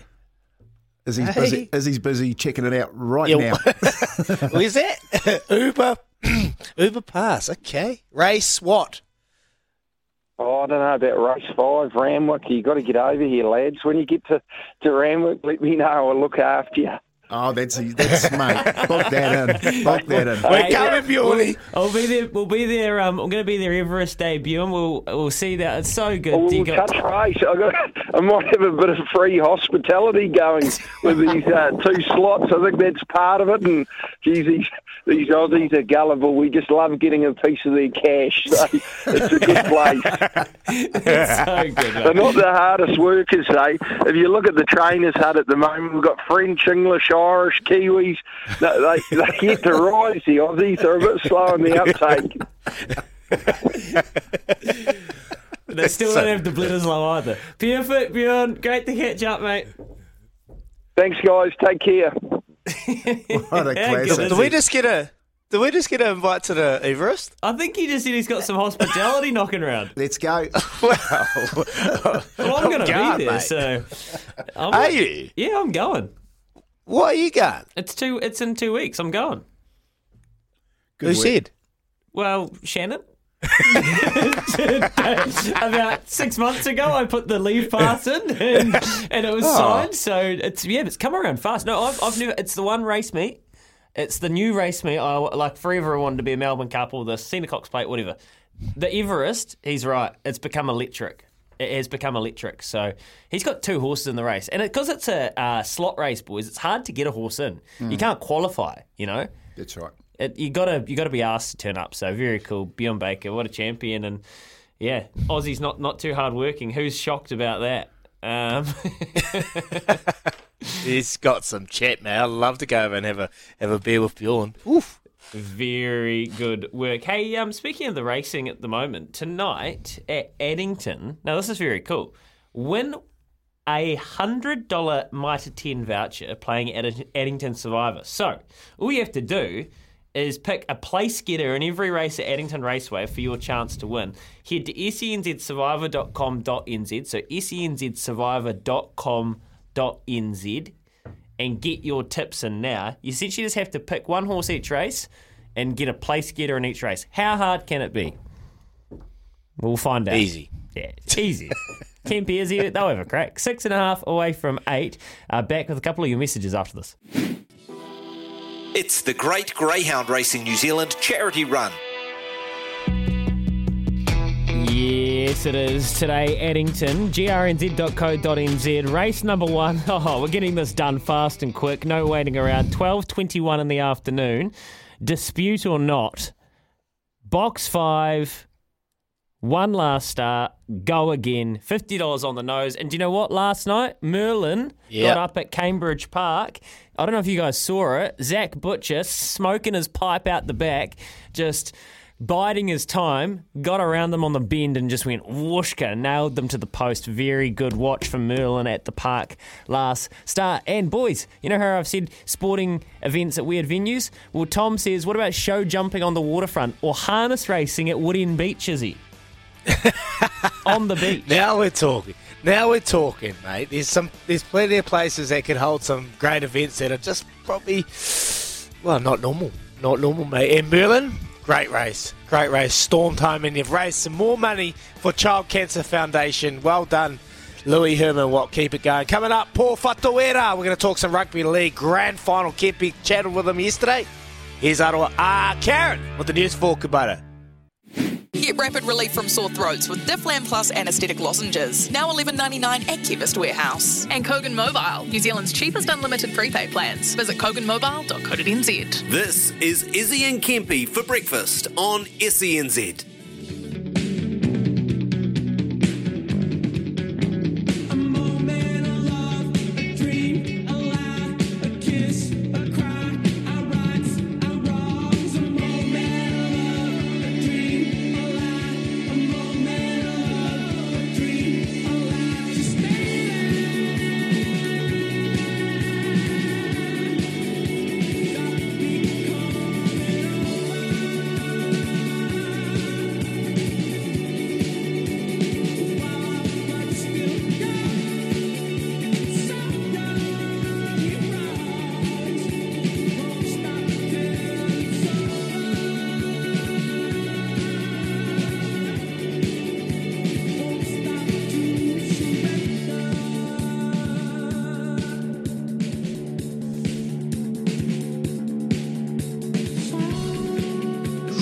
Good morning, Izzy and Kempi for breakfast, SENZ, Friday the 30th of September. It's just after 8 o'clock. Kempi's boogieing because he knows it's the weekend, baby. Yeah, baby. He's excited. We love a weekend. Going to chill out here in Otatahi, Christchurch. But weather's not too great outside, lads. The pukekos are eating my grass, so I'll get out there and shoo them. Get off, you little pukekos. And, rip into a nice weekend, sit down, light the fire and watch some racing. Wait for the GF Grand Final on Sunday, Kempi, and there's been some Scores come through on the text machine. Remember, a little sweepstakes. Guess the score and the Clive Churchill medalist. And the closest, well, we'll get a $50 TAB bonus bet. Keep them coming through. Tim, he's gone 36-4. Panthers, Cleary, just very, very dominant, which could happen. Potentially could happen. So Timmy thinks the Panthers will demolish Parramatta. We've got another one here. 1916 Para Moses from, well, an unknown Texer. You got to leave your name, brother. Otherwise, we don't know who it is. Keep your names coming through. Ed knows what he's talking about. Penrith 34-16. Jerome Luai plays a ripper. That's a great one there, Kempi. We're going to chat to Paul Whatuera shortly. Well, you had a chat to him yesterday. We'll play it for you.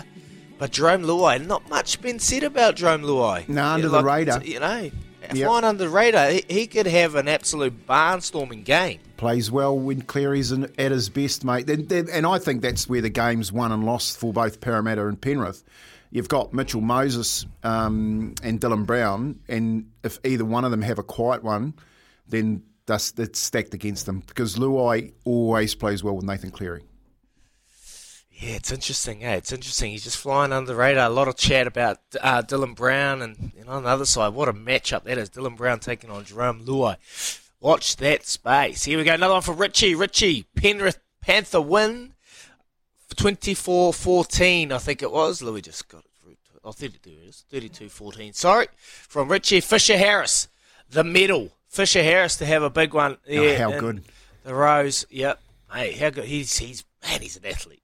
Hell of an athlete, old James Fisher Harris. So that is from Richie. Simon, 24-16. Panthers, Cleary, Churchill medal. Yep, another one there. Oh, this is a juicy one. 13 to the Panthers. 13 to the Panthers, Eels 12. Nathan Cleary to obviously kick the winning field goal. That is from Gary Anderson and Porirua. He's even left his TAB account there because he thinks he's going to win it straight away. I love your confidence, Gary Anderson. Oh, there's a few good ones here. We'll get to those shortly, boys. But should we hear from the great one? Yeah, why not? SENZ. There's nothing like it. NRL Grand Final week where the suspense, the nerves, the stakes all boil down to two teams, 30-odd blokes and one chance at glory. Penrith, the known commodity. No one has mastered the dynamic consistency like them in recent times. X factor, but stability. Para, the team taking the opportunities week in, week out to finally break the drought and prove they are elite. They match up beautifully. The game looms to be a classic. Who comes out on top, though?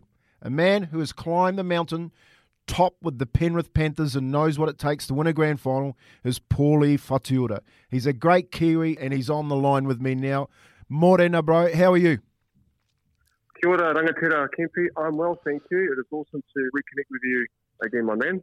Oh, that's awesome, Paulie. Same kōrero, bro. It's so awesome to hear your voice. How proud are you, bro, of your Panthers this week? Third time in the grand final. Geez, they're going well.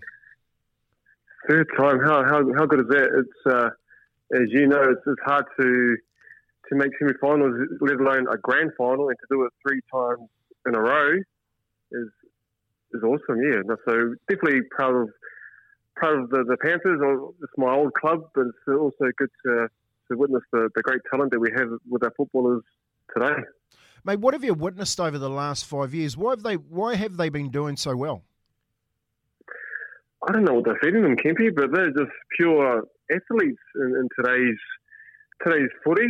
Obviously, it's probably to do with their training and with all the technology and whatnot. It's definitely paying dividends for our athletes. I just think the game's evolved. The game has evolved. You've got centres running 11 seconds flat who are 100 plus kilos. I was only a little 90 kilo centre back in my heyday. So things have changed. Things have evolved. And as we both know, rugby league's the greatest game of them all, and nothing gets better than the grand final. No, and you've been there talking about grand finals, mate. What's this week about, the grand final week? Yeah, from past experience, obviously it was a long time ago. Looking back in my time, as long as you can stay calm, although the limelight's on you and your team, you just got to go through your normal routine and not get overawed by the occasion. And I had great coaches, John Lang and the legendary Tim Sheens was in his first cup of tea winning grand final. So that last week with the Tigers. It was just about remaining calm, going through your normal routines, and not get overruled by the occasion and play the game before you're even on the football field. How good? So, definitely a great experience to go through, and to win as well. Yeah, is very, very fortunate. How good's that? A couple of rings for Paulie Futts. It's so good, mate. If you were defending Nathan Cleary, what would you have to do to stop him? I don't know what to do. He's got the overall package, hasn't he? As a halfback, he's confident. He's got speed. He's got charisma. He's got a great king game. He's got a great running game. He knows where to put that ball where it's needed. So I think with most halfbacks, you've just got to cut down their time, make him work on defence. But I think that 5 weeks off has given him more energy. I know during that State of Origin period, he seemed a little bit lethargic there for a bit. So from the looks of things, the last 2 games, it's actually re-energised him. And I think the great thing about Penrith, they've been to 2 grand finals, but they know what it feels like to lose, but they also know what it feels like to win. So hopefully experience will prevail.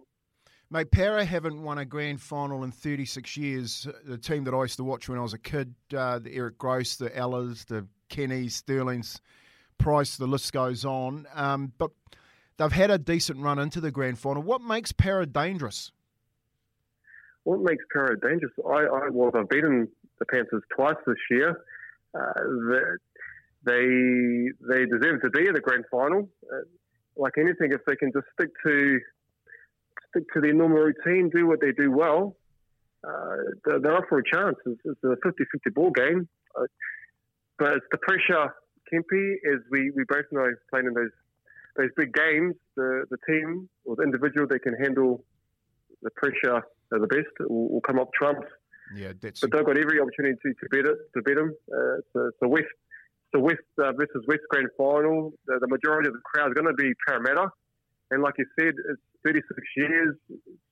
It could be their time, but who knows? I'm looking forward to watching it on Sunday night. It'll be exciting. Mate, you've been there. You've been to Dally M's, and obviously enjoying the run of the final week. Mate, can you remember what was the highlight of the week for you when you went through those grand finals? Was it actually getting to the game, or was it something leading up to it? It was. I think just turn up the training and your stadium's packed, and I think just the vibe of the city in Sydney. It's just grand final fever. But Tim Sheens, I'll just go back to his corridor was don't get overawed. We had a focus on everyone doing their job well. If everyone turned up and played out minute by minute, set by set, we'll come out with the victory, and it goes quickly, Kempy. But what I do remember was definitely a relief that we had won, and obviously post grand final is still a bit of a blur that week or 2 weeks after the game. Yeah, but no, just with rugby league, Kempy, it's all about keeping those connections and making memories with those other 16 great footballers that I was able to play on the field with. Mate, talking about memories, and you've mentioned him a couple of times, Tim Sheens and your West Tigers. I've got to ask this question because it's Izzy's favourite team, mate. What do you think about Benji, Robbie Farah coming back, joining Tim Sheens and trying to get the glory days back to your team, your old team, the West Tigers? I caught up with Benji 4 weeks ago when he received the New Zealand Order of Merit, and they had a good cordial with him, and he's definitely up for the challenge. He needs a challenge. It's going to be tough. Don't get me wrong. The reason why I wouldn't want to coach, because it's a lot of pressure and a lot of demands. So it's going to be a big ask for him. But in saying that, I think it's a good plan that he's got 2 years as an assistant coach under Tim Sheens, and he's going to learn a lot the next 2 years. And for the Tigers, unfortunately, the only way is up. They finished bottom of the table this year. Obviously, they need some changes, and hopefully Benji can do the club proud. But it's going to be a tough ask. But I know Benji is a confident young man because he's still young. He's got a lot of knowledge within the game. He's still connected with the players of today. So I think it could come on trumps. I hope it does. But it'll be a tough assignments any coach at a highest level is definitely not easy. That's for sure. No, that's right. And we wish Benji and his cohorts all the best, trying to get the Tigers back to where they should be, mate. The Kiwis, they're ripping up the competition at the moment, and we're definitely going to have a good team going in the World Cup. What are your thoughts of the Kiwi boys in the comp and the World Cup and the team coming along and hopefully bringing that cup back to New Zealand? Yeah, definitely got a great opportunity to bring that cup home. We can never underestimate Australia, because when we do, we know what happens. But in saying that, we've got an exciting group of players that seem injury-free. We definitely will be strong, and you can also look at Samoa. They've got a high-standard team as well, so it's going to be a competitive World Cup. Hopefully, fingers crossed, we stay injury-free and come in with that trophy, because it's been a while, and it'll be nice to finish off the year in rugby league with some great success and winning the World Cup for our Kiwis. It'll be fantastic. Yeah, man, be awesome. I've got my fingers crossed. Mate, what are you up to these days, Paulie? Yes, so I'm still involved with the NRL. I was thankfully invited to come over to the Daily M's. It's been on the Daily M panel. So just enjoying the festivities this week. Got to catch up with my former teammates, with the 05 crew on Friday, then 03 crew on Saturday, and go to the game and enjoy it, then catch the early flight back home to Tamaki Makaurau. So just enjoying the week of football. It's a great place to be in Sydney for this week, and it's all about reconnecting those friendships too, because they are important. Yeah, mate. Hey, look, it's Mental Health Awareness Week this week. How different, is it these days, nowadays, for when we were running around, and how much we know about that space? Is there a lot of work? I know you're doing a lot of work in there at the moment. What sort of differences have you seen between then when we were playing and now the current crop? Yeah, definitely. It ain't weak to speak for our athletes of today, or people in general. There's more support out there. Mental health awareness has definitely been a positive place to come in and kōrero and get that help and support that we all need. We've all gone through trauma or pain, especially during COVID. And what I do know is when you isolate yourself, loneliness becomes toxic. So it's important to know that there are organisations and people out there to support you in need, and it's important just to, if you've got a loved one that's going through some tough times, or you can tell that they're a little bit down, just ask them, are you okay? So I think it's, compared to back in our heyday, it's a more of a safe space to come and kōrero and making sure that you get that right support around you. Oh, that's the most important thing, Paulie, is to kōrero, inga wā katoa, all the time. Hey, just before I let you go, mate, what's your prediction? Penrith by how much? Brother, I think I'm going to have to go with the Panthers. They've been the form team this year and last year, obviously. They look cool, calm and collective. Last night, man, there's some big boys, Kempy. Big boys. From both sides, big boys. But so my money's on the Panthers. But you know what? If the Eels win it, good on them. I hope they don't. But, 36 years is a long time. So I'm going for my Panthers. Yeah, pai ki te kōrero ki a koe, ki te rangatira. Paulie, hey, good to kōrero to you, brother, again, and look forward to catching up with you just to chew the fat and see how things roll over these next few years. Might even get you in the studio, mate, up here in Auckland. So enjoy your week. Enjoy your time over there with all your brothers, your Tigers ex-mates, the 03 boys, of course the Panthers boys in 05. You've been there, done that, and we wish you all the best. Thanks for joining us on Izzy and Kempy for breakfast. Ngā mihi rangatira. Kia pai tōra. SENZ. Awesome, Kempy, and a bit more clarity in his score prediction. Of course. Oh, Tony, he'd love that, wouldn't he? He'd love that. Just sit on the pen. I loved when he said, wish the best Parramatta. But yeah, don't want them to win. Very honest, is he? Come on, Paulie. Take us back to the promised land, brother. 2005. I had to ask him that. I had to ask him that. Take us back.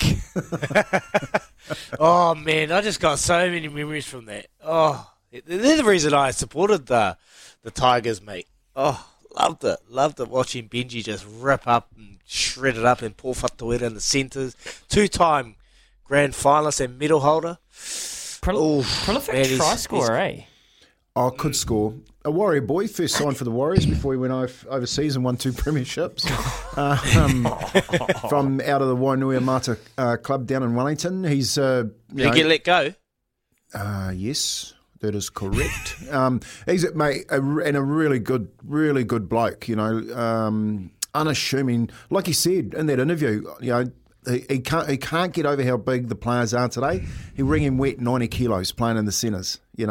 You've got big Latrell Mitchell, 118 kilos, runs like the wind. It's a new hybrid. It's a new hybrid these days. That was a great chat. That's why Geordie's a good second 5'8". You love it, eh? You love it, Kempy. Real good chat, and I like where his head's at, to be honest. Just don't overthink it. For me, I haven't given my score prediction. I think the Panthers will be too good. I think it'll be close, but I just think they have the class factor, and I don't want to overthink it. If you asked me 5 weeks ago, 8 weeks ago, at the start of the year, I thought it was going to win the NRL this year. It's always been the Panthers. Theirs to lose. So it's always been the Panthers. So I'm going to say Panthers 24, Para 12. And I think they get over them by about that 10-point range. That bet, 40 seconds out from half-time last week, Souths go down and Latrell Mitchell throws that pass that Brian To'o intercepts. Mate, they were setting for a drop goal before half-time. If that's the other team, if that's Penrith and they're out by 6, Cleary sets up and kicks that drop goal. I reckon that bet, drop goal before half-time that the TAB put on, is a special. It's paying $15. $15. Is it? For a drop in the first half? Drop in the first half. And you've got Mitchell Moses and Nathan Cleary sitting there. Mitchell Moses is special, mate. If he sees an opportunity, he'll kick it when they're up by 2. If it's 2-0, he'll kick a drop goal. Love it. $15. Pip Morris is coming up from TAB. We'll talk to her about... She'll have... She's Panthers through and through. Is she going to have to pick up the phone? She'll be on the way to the NRL granny, won't she? And there's a couple of really good texts need to get to around the poll and also the Clive Churchill chat from earlier on. Very quickly, Carlos from Christchurch says, hi team, Brad Mackay, St George, Bradley Clyde, Raiders, Daly Cherry, Evans, Manly, Jack Whiten, Raiders are the only Clive Churchill winners from a losing team. P.S. I'm happy to provide you future sporting questions, not easy ones, as I've been writing pub quizzes for a number of years. Carlos from Christchurch. How good. You might have just found yourself a new gig. Carlos? Come on, Carlos. Our people will be in touch with your people. Great stuff. Just a quick analysis on those four names, all from the spine. What does that tell you? You've got to have your hands on the ball to win it. 1, 6, 7 get or the 9. ball. Need the pill. Can't do anything without the pill. 24 past 8. Here with Chemist Warehouse. Great savings every day. Pip, not far away. Right, SENZ, and let's catch up with Pip Morris from TAB. And Pip, we had a good text here from somebody that wants to get involved in your Hall Pass promotion. They're wondering if they would get that bonus bet if they put a same game multi on. Does that make them eligible for the bonus bet? Yes, it does. As long as they're having a $5 bet on the NRL Grand Final, Louis, it does make them eligible. There you go, James. Question answered just like that. And Pip, Eels by how many? Ha ha ha. Eels lose by about 12 at least. Oh, so you got Penrith by 12. That's what's that paying? I'm giving Penrith. I'm conceding the Eels 12 points. That's as much as they're going to put on, and I'm going Penrith to win by 27-12. I'm going a penalty and a convert and a field goal in there. And who wins a Clive Churchill? I'm going Dylan Edwards. He was $12. He's into $7.50. He's the second best stack. Nathan Cleary's the best stack. But I just think if they shut Nathan Cleary down a little bit, Edwards got man of the match last weekend, and I think he'll stand up again. So he's a nice value play. Mate, unbelievable. Penrith all the way. Well, Izzy's back Parramatta. I'm an old Parramatta boy. I'm going with you. I think Penrith in a close one. Is it true? We're just talking about that value bet, Pip, the $15 field goal before half time. Is that on again this weekend? I'm not sure about the $15, but there will be exactly a power play or something like that. Definitely. I'm just having a look at the power plays in front of me now, and I've got no doubt they'll have a field goal, considering that both Moses and Cleary wanted one last time that they met in the first half. So, yep, have a look out for that. There's so many options if you go through underneath the game there. We've even got successful 2-point field goal match at $11. So that's just one I've found. So, yep, definitely. And the successful field goal in the first half is $15. There you go. And Pip, what's Lee Thinnis back in this weekend at Hastings so we can lay it? Best bet is La Creek. He's on best bet La Creek here at Hastings, and she has been one of the best back, Louis, as well as Diana at Hastings. I don't want to lay La Creek, so I'll let him off the hook this time. She's a good mare, and we wanted to win her Group 1. All right, Pip, fantastic, fabulous. We'll talk to you next Friday. Good luck to the Panthers, and good luck to you. Sure, it'll be a mad Monday if they get up, right? Absolutely. Thanks, guys. Have a good weekend as well. Loves the Panthers. Oh, yeah, she's passionate. Passionate. One-eyed as they come. You're thinking of one-eyed Cantab. She's a one-eyed panther. That's right. I agree, Izzy. Wow, I almost got scared of my boots there for a second. 29 away from 9. Let's go to Kaz with the news. Kaz chat with Kubota. Together we're shaping a building New Zealand. And then let's get to some of these text messages and the poll results. Come on, Group 1 racing at Hagley Park. If you don't know what I'm talking about, you've still got time to go vote in the poll. Go to the SENZ app, click on Izzy and Kempy for breakfast, and have your choice. So what you want? One bourbon, one scotch, one beer. Well, I ain't seen my baby since I don't know when. I've been drinking bourbon whiskey, scotch and gin. Gonna get high, man, I'm gonna get loose. Need me a triple shot of that juice. Gonna get SENZ Friday is beckoning. Big Friday for the lads. Kempy, you're out to Muriwai to watch the granny and just spend some time out there. Daggy, what are you up to? Just going to cruise this weekend in Christchurch. I'm just watching that try-saving tackle from the Penrith Panthers. Who was that? Ryan Girdler, was it? Scotty Sattler.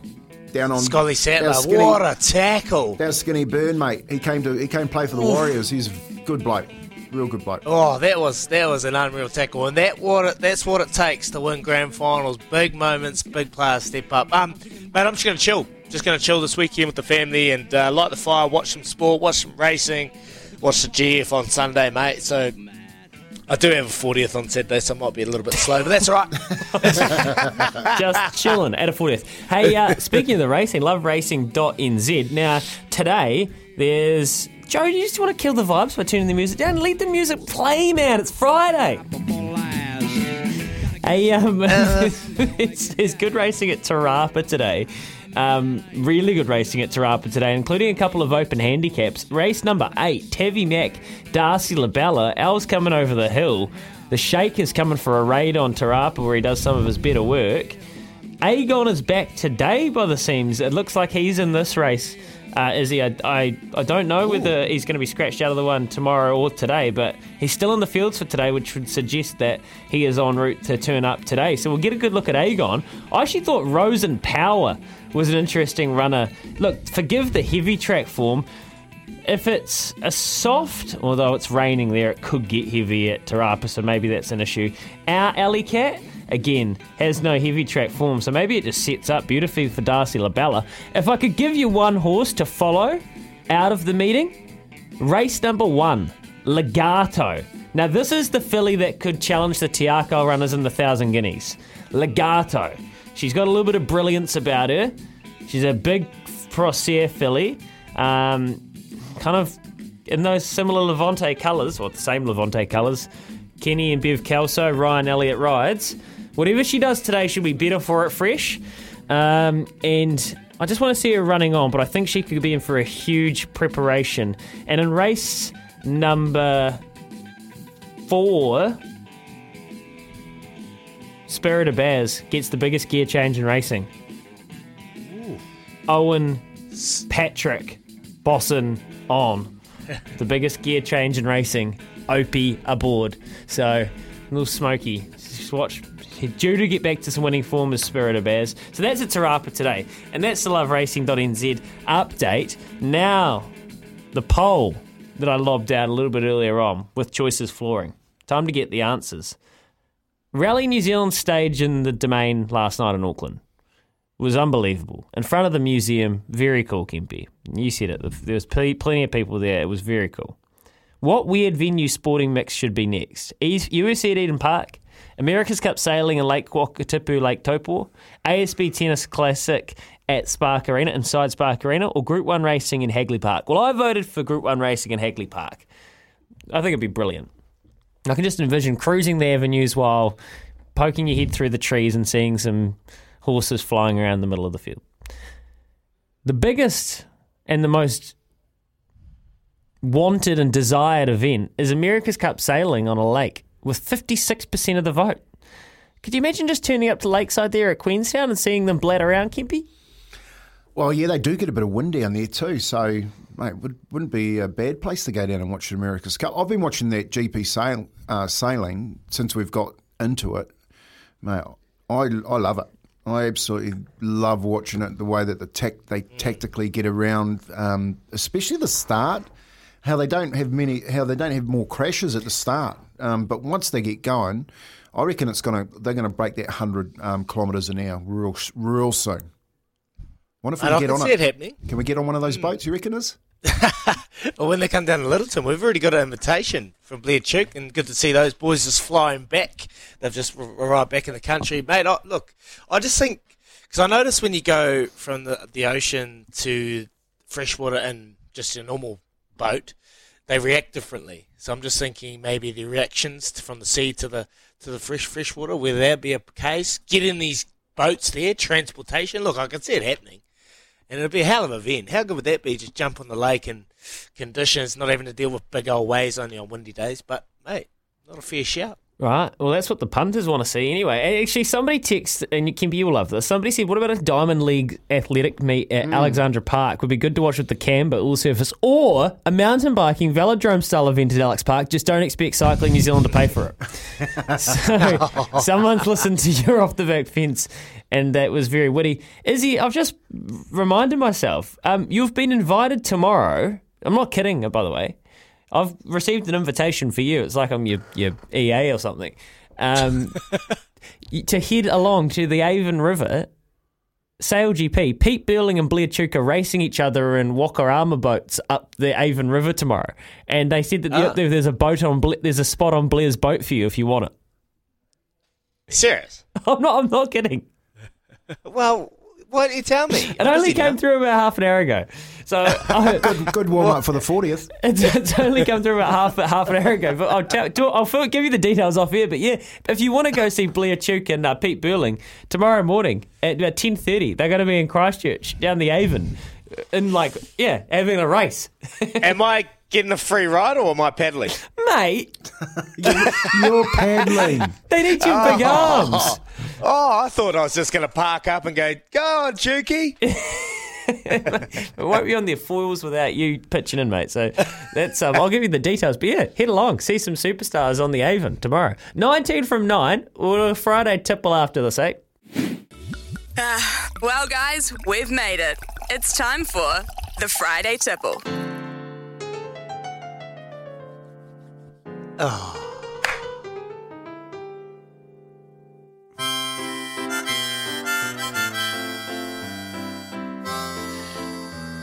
Yes.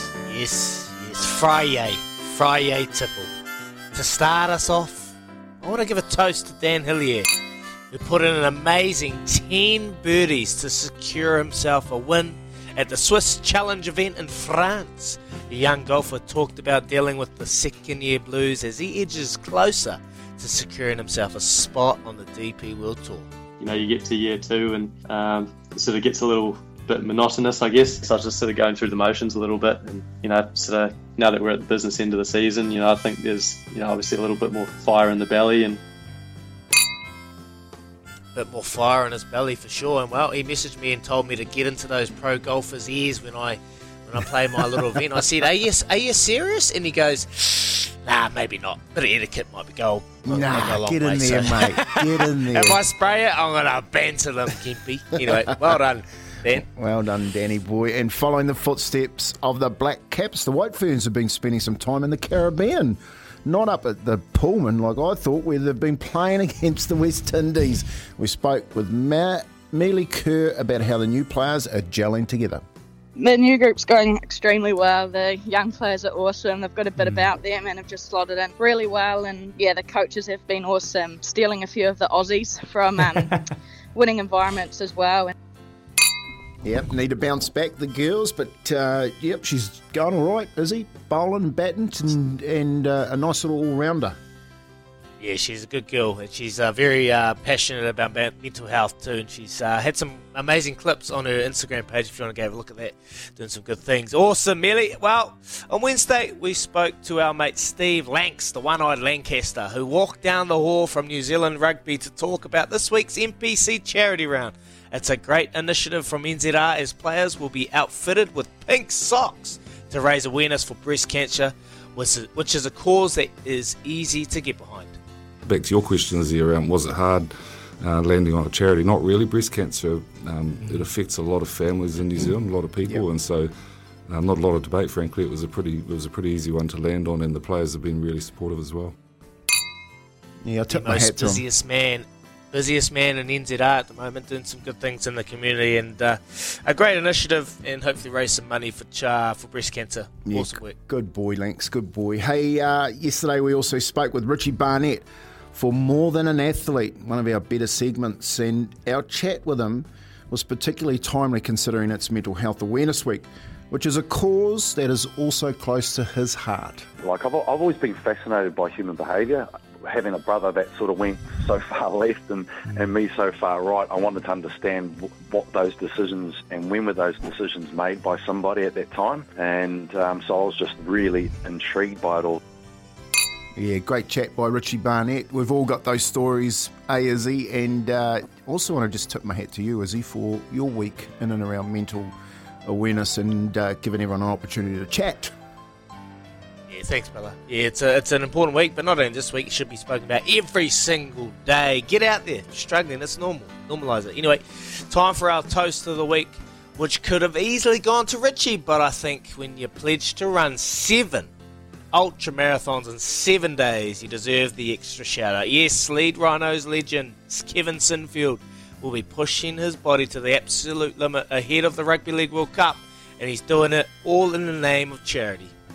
In tragic circumstances, the mighty Rob Burrow, who you guys will know over there, got diagnosed with motor neuron disease in December 2019, and we wanted to do something to show Rob how much we love and care for him, and we wanted to stand shoulder to shoulder with him.